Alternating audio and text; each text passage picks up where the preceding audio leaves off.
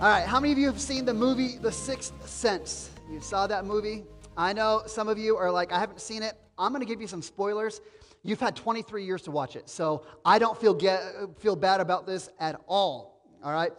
The movie is about a psychiatrist played by Bruce Willis. His name is Dr. Crow. And the movie starts out where he is confronted by a young man that he was trying to help.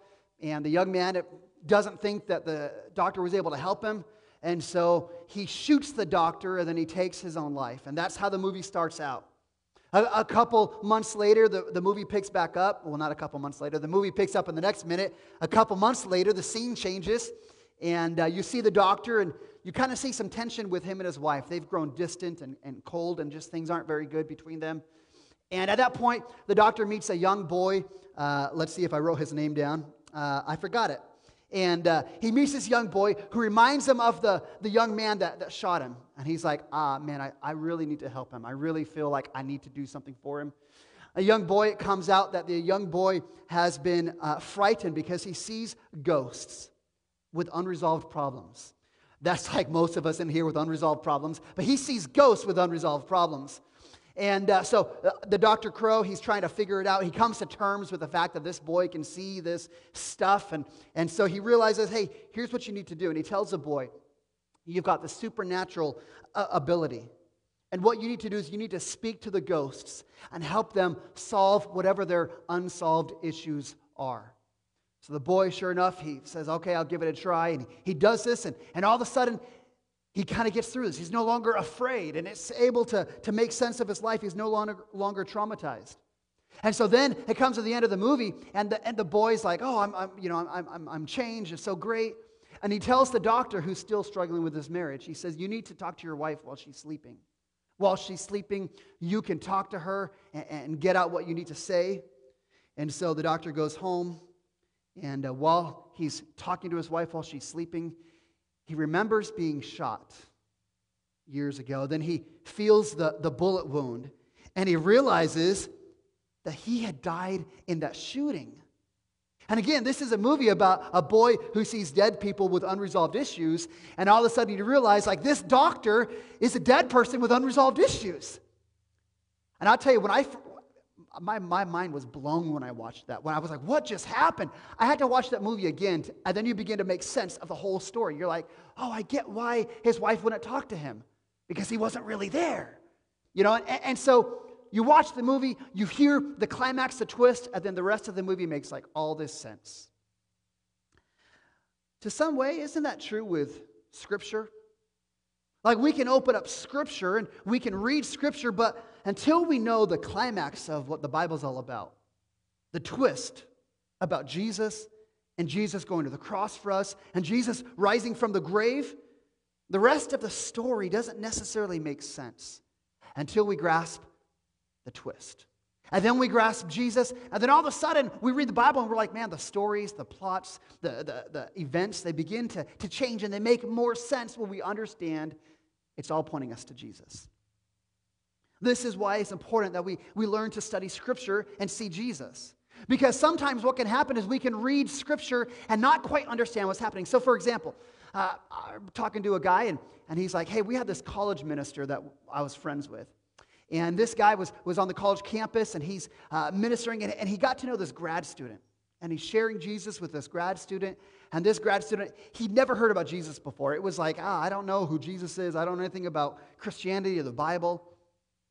And he hears about the love of Jesus. And he's like, man, I can be forgiven. I can be redeemed. He's like, I'm trusting Jesus. And so that grad student was going to go home for Christmas, for the holiday break. And so the minister gives him a Bible. He's like, hey, I'm going to give you a Bible, your very first one. And this guy is so excited about his new faith, and he gets his Bible, and he's just reading. He can't stop reading it until he gets to Genesis 17. In Genesis 17, he comes to where God tells Abraham, this is going to be the sign of my relationship between me and you. And the sign is circumcision. And this young man is like, well, this must be like a step of obedience to my new faith. He calls the clinic. He goes and does his thing, and he texts his minister friend the next day and said, the deed is done. I will say three things about that. Number one, I admire that kid's commitment to following Jesus. Like all of us could probably be a little bit more bold and more like just obedient in our faith. And number two, it is possible for us to misunderstand parts of the Bible. And hopefully your misunderstandings are not quite as painful, but this is where we can grasp. If we don't understand the big picture of the Bible, and we only have bits and pieces, it can be confusing or difficult for us to grasp. And number three, if you are unfamiliar with what circumcision is, I want to invite you. You can email me this week. We'll talk. My email is jacob@restorationyakima.com. You are welcome to do that, please. Restoration Church, one of our core family values that we are known by is we are a Bible people. We want to be a Bible people that grasp what Scripture is all about. And so I'm excited. Today, we are kicking off a new sermon series that we're calling The Story. And what it is we're going to go through and see how throughout the entire Bible, all the stories and the commands and the characters and the events are all part of one big story. And it's not a story about you and me, it's a story all about Jesus. So in this series of the next couple of months, we're going to see from Genesis all the way through Revelation, beginning to the end, it is all a single meta-narrative. It's one big story pointing us to Jesus and what he did for us on the cross. And so during this series, we mentioned this, Jaylene mentioned this, there is a reading plan that we encourage you to pick up and follow along. You'll be able to kind of see as we go through this series together. You can kind of read along and stay where we're at. I also want to mention this is a great resource I want to encourage you to pick up if you have kids or grandkids, or this is one of the books I'm using for sermon prep. It's called the Jesus Storybook Bible. Yeah, this is one of the things I'm reading every week. I love this book because the wording on here it says, every story whispers his name. And so this kid's Bible will take you through every story, not every story, but a lot of stories of the Bible, and help you see how that story points to Jesus. So we have these available on the resource table for a $10 donation. We encourage you, if you'd like one, pick one up. Keep it for yourself, give it to your grandkids or whatever it happens to be. Love to be able to put some good resources for you. This is why we're doing this series. This is the why behind why this is all important. Because when we grasp that the Bible is all about Jesus, it will literally change our lives. See, the Bible is not just a book to tell you how to fix your life and how to make your life better. No, the Bible is a story that is all about Jesus. The Bible is trying to teach us to fix our eyes on him, because when we do that, when we fix our eyes on Jesus, that is when we have the power of God that begins to change our lives. So if we can grasp this, I do believe that God uses that to change and transform lives. So today, beginning of the series, we are starting in Genesis chapter 1. And I know some of you, your radars are picking up. Where's he going to go with this? I tell you, there's a lot of stuff in Genesis chapter 1. So I'm going to give you this morning 5 observations from Genesis chapter 1. And you'll probably say, well, there's probably 100 observations we could talk about. We're doing 5 today. We're doing 5. All right. Number 1, before creation, God existed. Before creation, God already existed. Here's Genesis chapter 1, verse 1. It says, in the beginning, God. Hold on right there. First 4 verses of the Bible. First 4 words of the Bible. First 4 words of the Bible. In the beginning, God. If we cannot grasp these first 4 words, we will not grasp anything about faith or Scripture. See, the book of Genesis is written by Moses as he's writing to the nation of Israel to give them a picture that before the world that they knew existed, before humanity as they knew it existed, there already was God. God already existed. He is an infinite, eternal being. I mean, this is like mind-blowing when you grasp this. Like everything in the universe has a beginning. I have a beginning. My beginning was in 1983. Restoration Church has a beginning. It was 2013. Rod Nipper has a beginning. It was 26 BC. Like everything has a beginning except for God. God has always been. It's always existed. And not only that, he is the actual creator. Again, Genesis 1. In the beginning, God created the heavens and the earth. This is where we get this term called ex nihilo, which means God made something out of nothing. In fact, I wrote in my Bible, you might want to be one of those people that likes to write notes in your Bible. Next to Genesis 1, I wrote Hebrews 11:3. Because the author of Hebrews says, by faith we understand that the universe was created by the word of God, so that what is seen is made by things that were invisible. What is seen, what we have here, was made by God out of nothing. God, the eternal creator of all things. If we grasp this, that he is a creator of all things, if he is a creator of what we have here, that means two things. That means, number one, that the measure of life, of right and wrong, and the meaning of life does not belong to us. If God is a creator, if God is the creator of all things, then the meaning of life and the measure of life is not just random. It's not something that we just kind of say, well, here's how I feel today. This is what I want to do. This is right or wrong. If God is a creator of all things, that means that God determines the measure of life. He gets to determine what is right and what is wrong. And if God is the creator of all things, that means that our meaning is not determined by us. It's determined by him as a creator. This is why this is so significant that we grasp this first verse. In the beginning, God created. He existed before creation. And so all things, including us, we are subject to him. We are his. Number one, before creation, God existed. Number two, before creation, there was darkness. Look at verse 2. It says, the earth was without form and void, and darkness was over the face of the deep. See, what's interesting is verse 1, it says God creates the heavens and the earth. And verse 2, what he created was dark, empty, void. The picture I get is maybe some uninhabitable, chaotic wasteland. Like maybe for you, maybe you can picture like the pictures that NASA sends from the surface of Mars. You know, just this uninhabitable place that nobody could survive unless you were Matt Damon, right? Like that's what you picture for this empty void. Listen, here's why I mentioned this.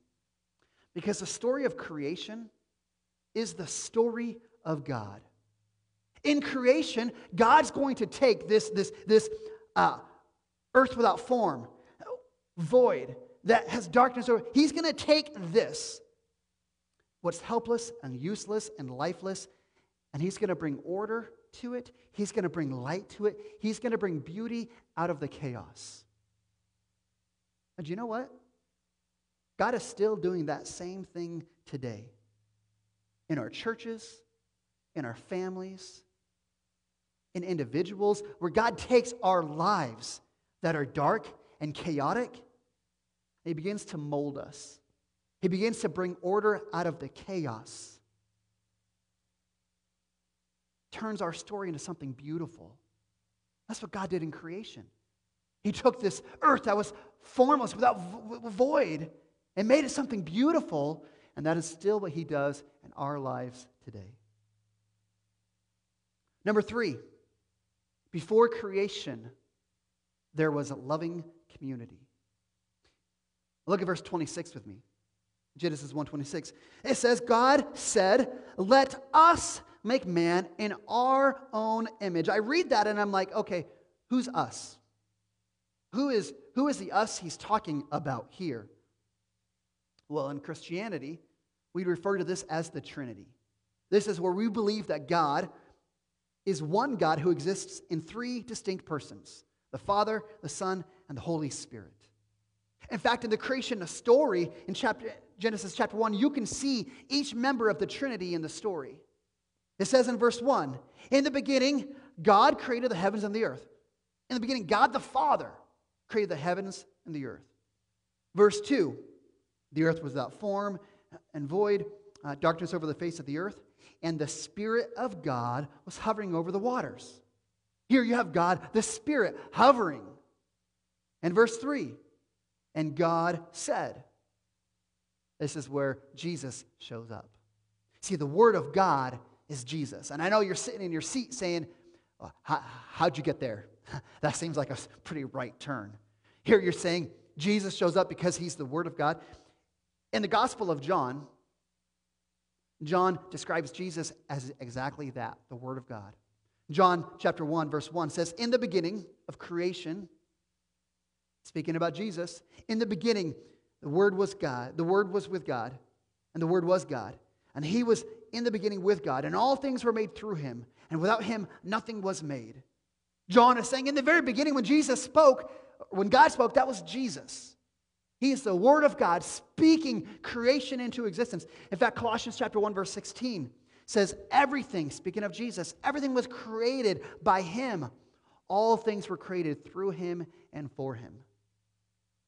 See, again, we're in this series called The Story. We're trying to find the thread of Jesus throughout the entire Scripture. And here's Jesus in the creation story in the very beginning. And the point I want to make about this is in the very beginning, you see God existing in the Trinity with this loving relationship between the Father, the Son, and the Holy Spirit. In fact, there was one of the theologians I read this week, his commentators, and this was powerful. I love that he said this. He asked that question. Maybe you asked that, well, God, why did God create humanity? Why did God create people? Was he bored? Was he lonely? Like, why did God create us? Well, God experiences this perfect loving relationship within the Trinity. He already has relationship. He has love. So God didn't create us because he needed us. He created us out of an overflow of his love. See, think about marriage. In marriage, you have two beings, two separate, and they become one in essence, right? Think about our worship leader, Dana, this morning. He married Jennifer. They became Danifer, right? They became two and they become one in essence. They become one together. And out of that relationship, they brought children. When you have a good marriage, you don't have kids because you're lonely. You, out of the overflow of your love, you bring children into that loving union. It's kind of the picture of what God does in creation, where his love, it spills out into the canvas of the universe. And he invites us into the story. He invites us into his love. It's really a beautiful picture. So number one, before creation, God existed. Number two, before creation, there was darkness. Number three, before creation, there was loving community. Number four, God created the heavens and the earth. This is what we know as being the days of creation, right? And what you actually find in Genesis chapter 1 is you find I want you to hear kind of this is an artistic telling of creation. Because when you hear this chapter, you hear this repetition, you hear these patterns, almost like a poem or a song, where it says, and God said, and then he said something, and then it says again and again, it says, and God saw that it was good, and that was evening and morning on whatever day it happened to be. You see this repetition, it happens again and again and again. It's an artistic telling of creation. Day number 1, verses 3 through 5. It says, God creates the light. He separates the light from darkness, forming day and night. Day number 2, verses 6 through 8. God creates the atmosphere. He separates the waters above and the clouds from the waters below on the earth. Day number 3, verses 9 through 13. God separated the water from the dry land, and he created vegetation and plants and trees and salad. Did that on day 3. Day number 4, verses 14 through 19, God creates the sun and the moon and the stars to identify day and night, to identify seasons and days and months and years. Day number 5, God creates creatures of the sea and birds of the air. Chick-fil-A was born that day. Day number 6, does the bird actually fly? Does that count as being... It's an interesting question. I didn't think about that till right now. Sorry, that's a distraction. Day number 6, verses 24 to 31, God creates the animals. That's when we get beef. And he creates the crown of his creation, mankind. And on day 7, he finished his work and he rested. Now let's get into this. When we look at the days of creation, some of you are sitting on the edge of your seat. What's he going to say next? Because this is a hotly debated topic. The question is, do we believe that in Genesis chapter 1, we're talking about a literal 7 days? God created everything in 7 days. Is that what you're saying, Pastor? Some of you are saying, no, Pastor. Like God, the 7 days are not literal. They're kind of like figurative, representing maybe a certain amount of time, maybe 1,000,000 of years or a certain amount of time. And these days are figurative. Question is, do we have a young earth or an old earth? Christians can be passionate about this debate right here and can get bent out of shape. You hear all sorts of things being said. Well, if you don't believe in a literal 7-day creation, then you don't even believe the Bible. You're a heathen. Others will say, well, if you believe in that, you're a Neanderthal. You're not very educated or smart. I'll tell you what, throughout church history, there have been some extremely godly, faithful leaders that hold both positions as to whether the earth is a young earth or an old earth. And I don't want to disappoint you this morning. I'm not going to answer this debate. And it's not because I'm a wimp. Because this debate is actually a red herring. You know what a red herring is? A red herring distracts you from the big idea. A red herring is something that takes your attention off what's most important, and you begin looking at all these other things. See, when we're reading Scripture, we have to ask this question, is why this was written before we start looking for answers. And again, Genesis 1 is an artistic expression celebrating creation. I don't believe that God gave us Genesis chapter 1 to answer all of our scientific questions about how the earth was made. The focus of Genesis chapter 1 is not exactly how God created. It's simply the fact that God created. That is the big idea. It's not how he did all of it. The big idea is simply God is a creator. Like that's what Genesis 1 is telling us. Not all the details of how. Simply we have to agree God is the creator.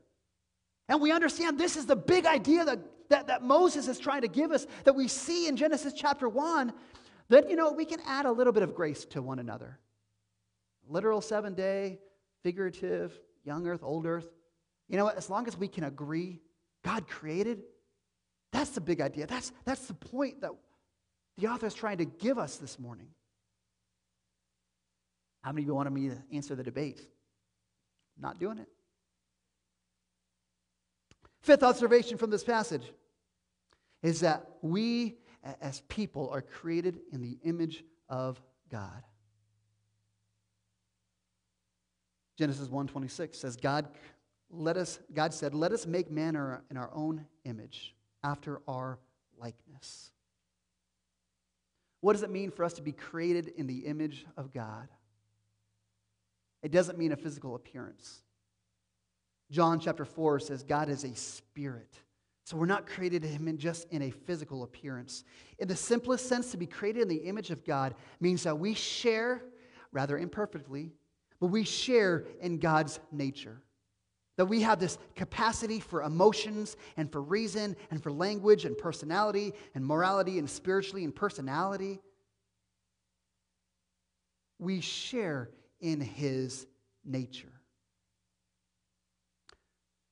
As we look at Genesis chapter 1, I know some of you are saying, there's a lot of things, Pastor, that you just walked right over. You didn't get into the creation, to the 7-day thing. You didn't. Because in Genesis chapter 1, it's so easy for us to follow red herrings and get lost in some of the details that we miss the big idea. And here's the big idea. Here's a summary that I want you to know. In Genesis chapter 1, that God is the creator of the universe, that he made humanity in his image. Look, that's what I want us to know in Genesis chapter 1. There's a lot of other things we can talk about, and we can study, and we can have some conversations. I'm open to that. But the big idea we've got to grasp is God is a creator, and he made us in his image. Now, here's what we're going to do now. as we try and figure out how we apply this to us today. I have 3 implications of what it means for us to be made in the image of God. 3 things for us. Number 1, if we're made in the image of God, then our life has incredible value and worth. Listen, if Scripture is true and you are made in the image of God, your life has so much incredible intrinsic value. Humanity has incredible value if we are made in the image of God. And I don't know about you, but I know for me, like, at times life kind of beats me down. Man, life can be hard. There's times where I'm like, man, I feel like a failure. I look around what's happening in our world. I'm like, man, this place is a mess. What is going on here? It's a dumpster fire. I think about the mistakes I make in my life. Sometimes I feel pretty bad about myself. But Scripture says that we are made in God's image. Psalm 139 says that we are fearfully and wonderfully made. You know what that means for us this morning? It's that even if we have a fragile human life, even if we have made all sorts of mistakes, we reflect the image of God and we have incredible value because we're made in His image. And you know what happens is we are so forgetful, and we forget this fact that we are made in the image of God. And then we've got the sin stuff that messes us up. And let's just be honest, like we're really bad to one another. We're really bad to people. The way we treat people that are made in God's image, I just got to imagine the way we treat people breaks God's heart. We think maybe we're better than someone else. Oh, they're just a failure. They made horrible mistakes. We name call, we belittle, we reject. I just imagine if people are made in the image of God and we treat them like that, I imagine that's got to break the heart of God. Can you imagine? Can you imagine what would happen if we actually looked around the people around us? People that we struggle with. And we actually thought that person is made in the image of God. They have incredible value because they are made in His image. What kind of difference would it make in our world if we viewed people as being not just a failure, not just a screw-up, but this is a person that is made in God's image?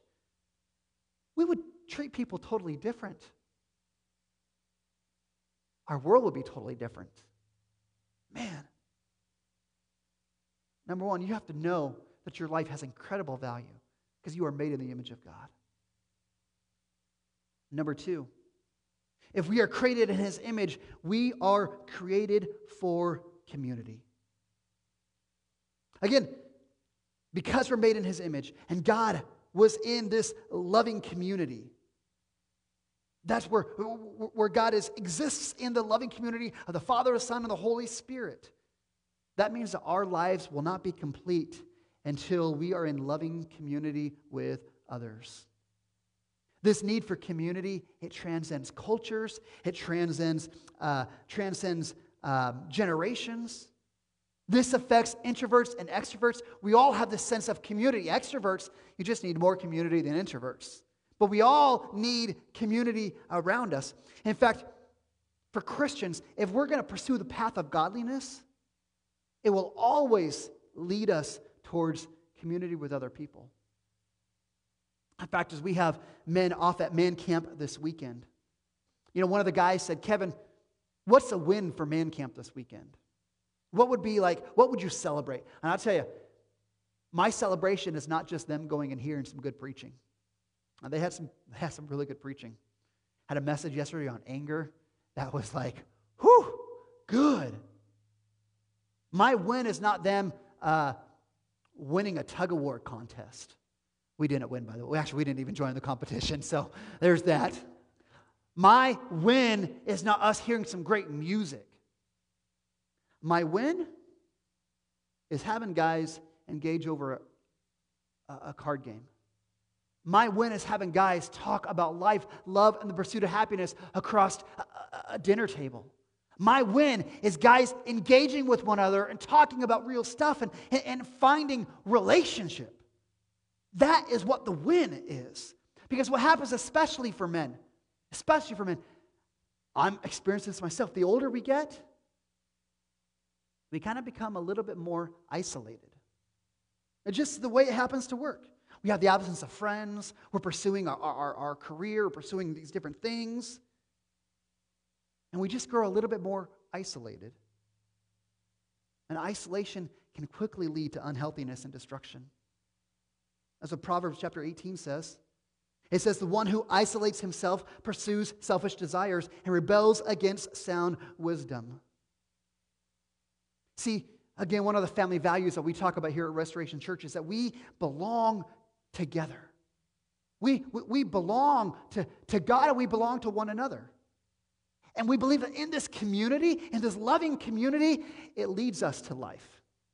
It leads us to health. It leads us to strength. It is an inherent and vital part of our life. See, if we are made in His image, we are made for community. Is it messy? Absolutely. Is it difficult? Absolutely. Do we got to give each other grace once in a while? Absolutely. But is it worth it? 1,000 times yes. It is totally worth it. I mean, just think about this. We can all answer this story differently, this question differently. How different would your life be if you had deep, loving community? Think about the dumb mistakes you've made in the past. What would have been different had you had deep, loving community around you? Or maybe for you, maybe you can think about the childhood trauma you experienced. Listen, what do you think would have been different had your parents had deep, loving community around them? Makes a huge difference, guys. Makes a huge difference. Number one, implications of being made in the image of God. Number one, human life has incredible value and worth. Number two, we are created for loving community. And number three, we get to play a part in keeping God's creation good. See, I love this. Look at verse 26. It says, God said, let us make man in our own image and after our likeness. And the question is why? Why did God say that? I'm glad you asked that because He answers it. He continues and says, so they can have dominion over the fish of the sea and the birds of the heavens and over the livestock and all the earth and every creeping thing that creeps over all the earth. Verse 28. He says, let them fill the earth and subdue it and have dominion over every living thing. See, the story of creation. The story of creation says God starts with darkness and chaos. And God looks over the darkness. He looks over the chaos. And the Word of God spoke. And He brought life and order and beauty out of that darkness and out of that mess. As image bearers of God, we have a purpose to cultivate the earth, to bring about flourishing. We don't create like God. We don't create out of nothing. But we take what God has given to us, what He's created, and we cultivate it, and we bring it further into light and peace. See, oftentimes throughout life we ask that question, what is my purpose? Why do I exist? We don't exist to make ourselves great. We don't exist to be healthy, wealthy, and happy. No, we were created to bring order to the chaos. We were created to bring light into the dark places, to bring beauty out of the formless voids. As the image bearers of God, we are placed into this world that still has darkness. It still has brokenness and things happening all around us. And just like the Word of God spoke and brought this beauty into the dark places, we are to speak the gospel of life and peace and light to the world around us, to the broken places. And as the Spirit of God is inside of us, as we speak the Word of God into those places, man, we begin to see God change those dark places into light. We begin to see God bring beauty out of the chaos and order out of the chaos. And we see God transform around us. That is what God does. Which means here we are as Christians here today. And where we see brokenness in our world, that is where God is calling us to speak the word of God, to speak redemption and healing and power and forgiveness and restoration in His name, in His power, in His strength. As a people of God, we are called to cultivate around us, to bring order, to bring light. When you think about the brokenness of our world caused by poverty, brokenness by sin, by oppression, racial tension, division, and war, listen, as image bearers of God, we are fueled by His Spirit to bring light and life and to recreate what has been broken by sin. I mean, isn't that what Jesus did? We know the story of Jesus. He entered into this dark, sin-filled, chaotic world. God in the flesh, God the Son, born into this earth to bring life and light and order and beauty. In fact, when you see Jesus in His life, during His ministry, that is exactly what He's doing. He's undoing the chaos and darkness that has been caused by sin. He's healing diseases. He's raising the dead. He's forgiving and redeeming sinners. He is bringing order out of the chaos. He's bringing beauty out of the ashes. He's bringing light into the darkness. In fact, the end of His life, when Jesus was on that cross and He died, Scripture says that the earth shook and darkness fell upon the whole of the earth. And it says, Jesus cried, my God, why have you forsaken me? And God turned His face away. And this is the mystery of the gospel. That Jesus, as the architect of the world, was put into darkness, was put into the void of sin, so that we who have rejected Him, that we might have light and we might have life again.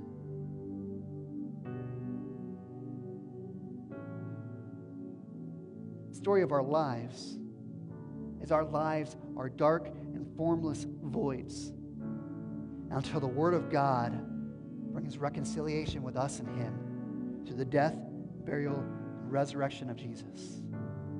And that is when we begin to experience life and peace and beauty and order in our lives, when we come into a relationship with Him. And that is what our call is. That is why we are made. That is why He says, I give you dominion over these things, so we can bring light and peace, bring order out of the chaos. What does it look like for you this week? Where's the places God is going to put you that you can speak a word of hope, a word of light, a word of peace, a word of reconciliation, a word of redemption, a word of hope? That God takes the dark, formless void, makes it into this beautiful world that we live in. And God takes the beauty, God takes the brokenness of life and makes it something beautiful. Let's pray.